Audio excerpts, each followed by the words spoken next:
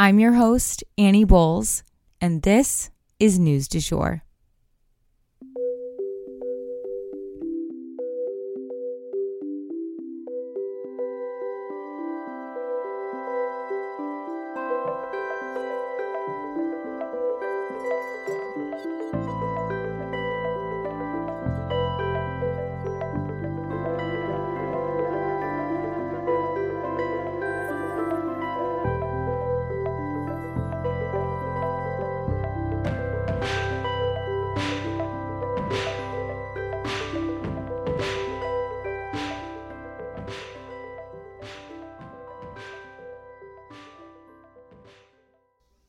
Hey, you guys, and welcome back to the News du Jour, a calmer space to consume the news.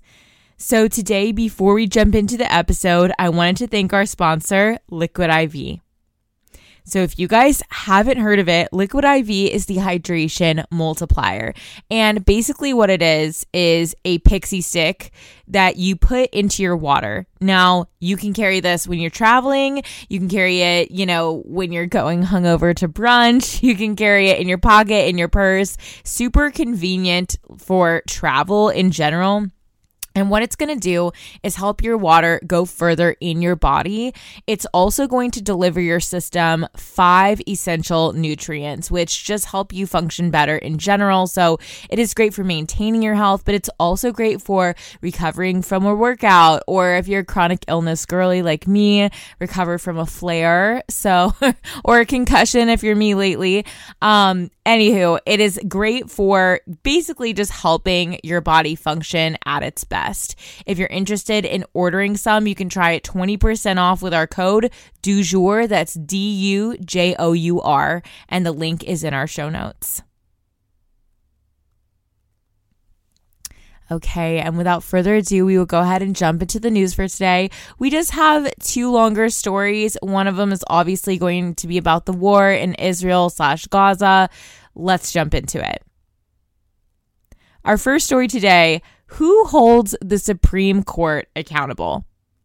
So the Supreme Court, the highest law in the land, you guys, they don't have rules for their own code of conduct.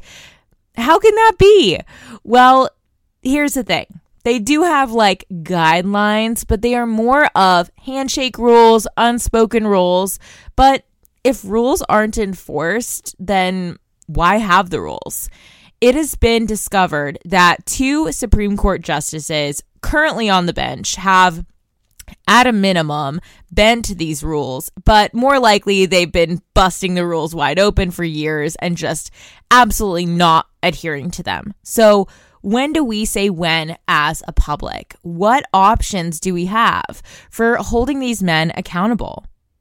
Well, some of the other justices are actually putting together a more formal guideline for the rules of operating for the Supreme Court justices. But that bears the question, who would enforce such rules? The first answer that might pop into your head could be Congress. They elect the Supreme Court justices, so maybe they can keep them in line. But wait, those fools can't pass a budget on an appropriate timeline, and they love to grandstand and make a political point by bending the rules. So we could totally see this being tied up forever, with each side accusing the other of, their judges doing wrong. It could just be a political stunt over and over and over again if they were in charge of holding these justices accountable. So then what about the people? Well, if the people have a say over the judges and the judges have a say over the people, then who's the real authority? And besides, Congress is supposed to be the people's voice. And as we just mentioned, we don't want them in charge of this. So what if they enforce the rules on each other? Well, that could get dirty also. What if some of the judges simply didn't like the others or didn't approve of their rulings? Could they gang up on each other? Absolutely. So this is where the problems lie. But either way, the court this week put together its own code of ethics, and they say they are still, quote unquote, studying how any such code could be enforced.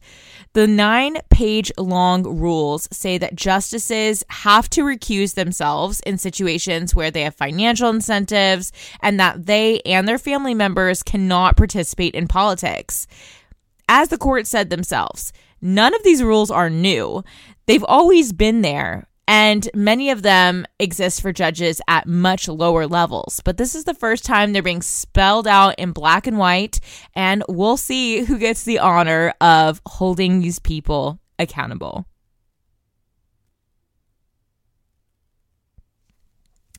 And without further ado, we will go ahead and jump into our updates for Israel and Gaza.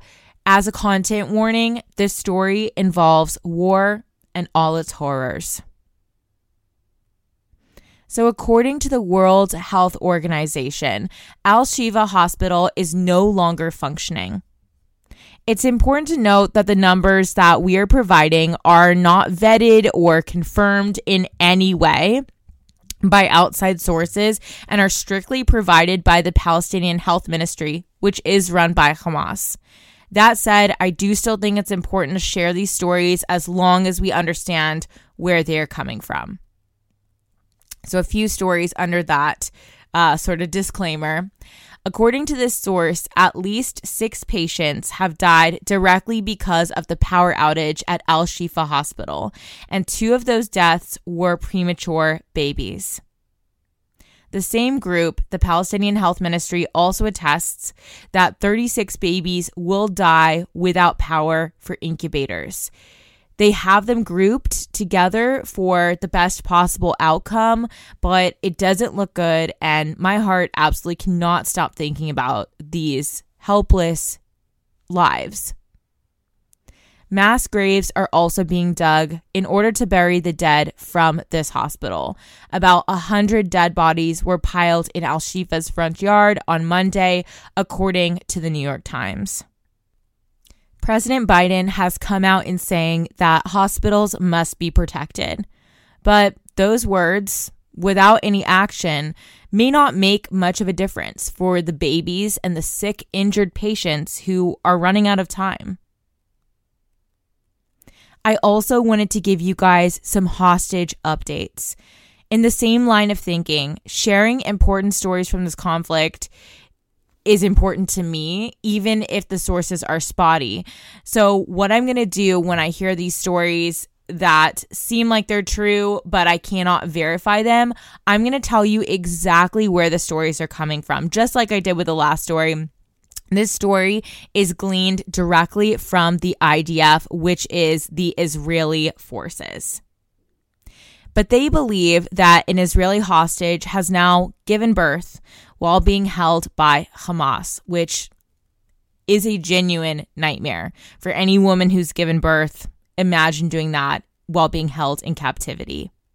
This woman was 9 months pregnant when she was abducted, and IDF forces have reason to believe that she may still be alive, in which case she will have given birth. I pray that she and this baby were given medical attention. 2 of the hostages were found to be dead, and one of them just had a video released to the public, so let's walk through these cases a little bit. One was Vivian Silver, who was an Israeli-Canadian peace activist who had been working for years to foster peace and understanding between Israelis and Palestinians. She was found to have been dead in her home, actually. So Hamas had set her home on fire, and her body was so badly burned that the Israeli troops didn't immediately recognize it as human remains. But it has been confirmed that she did die in her home. Secondly, Noah Maritano, not to be confused with the Noah that we saw on the back of the motorcycle at the music festival. This is actually a different hostage named Noah. She has been confirmed dead as well. This was a really hard story, you guys, just to warn you. But again, I feel it's important to talk to you guys about this. Otherwise, I wouldn't be sharing it. There was a video that was released of this Noah by Hamas. Initially, she was shown alive and talking to the camera. Of course, this gave her family hope that she was still alive, even if she was not okay. But then, after a montage of video clips of her speaking to the camera, it cuts to her dead body, shown atop a bloodied white sheet. Hamas seems to have been genuinely taunting the victim's family here. There's no other conclusion to come to. Israeli leadership is calling it emotional terrorism, and I can't blame them. That's the only thing to call this. Again, I want to remind you guys that this is the largest hostage crisis on record. Over 230 people are still being held hostage by Hamas, and we have not received confirmation of life for any of them, at least not that the public is aware of. Israeli forces provided video evidence of tunnels running directly underneath the hospitals in Gaza, complete with electricity and finished out in a way that looks like it would be pretty impossible for them to have manufactured. So these tunnels are definitely real, and they're definitely running underneath the hospitals. Additionally, the UN said it is running out of fuel like today. And without fuel, it cannot continue to distribute humanitarian aid. The UN is literally keeping about 2 million people alive in Gaza right now. So them running out of fuel is, I'm running out of words to describe the emergent level of emergency here. It's a dire emergency. What I am praying for lately, and what has been on my heart and my mind, not that you guys care, you come here for the facts. I hope I've laid them out well. But what would happen if Palestinians had real leadership? Not a terrorist organization, but the leadership that they are deserving of. Could they have a Gandhi, an MLK, a Mandela? How would that change the face of this conflict? And how could it shift from being a conflict to being a solution-based effort? Palestinians and Israeli Jews both have ancient ties to this tiny strip of land. They both live there currently in the millions. Both peoples will continue to live on this land for as long as there are humans there. So there must be a leader to help us envision a way for both of these groups to feel seen, represented, free, and safe. And in the absence of such leadership, there will be more bloodshed. And that is the news du jour.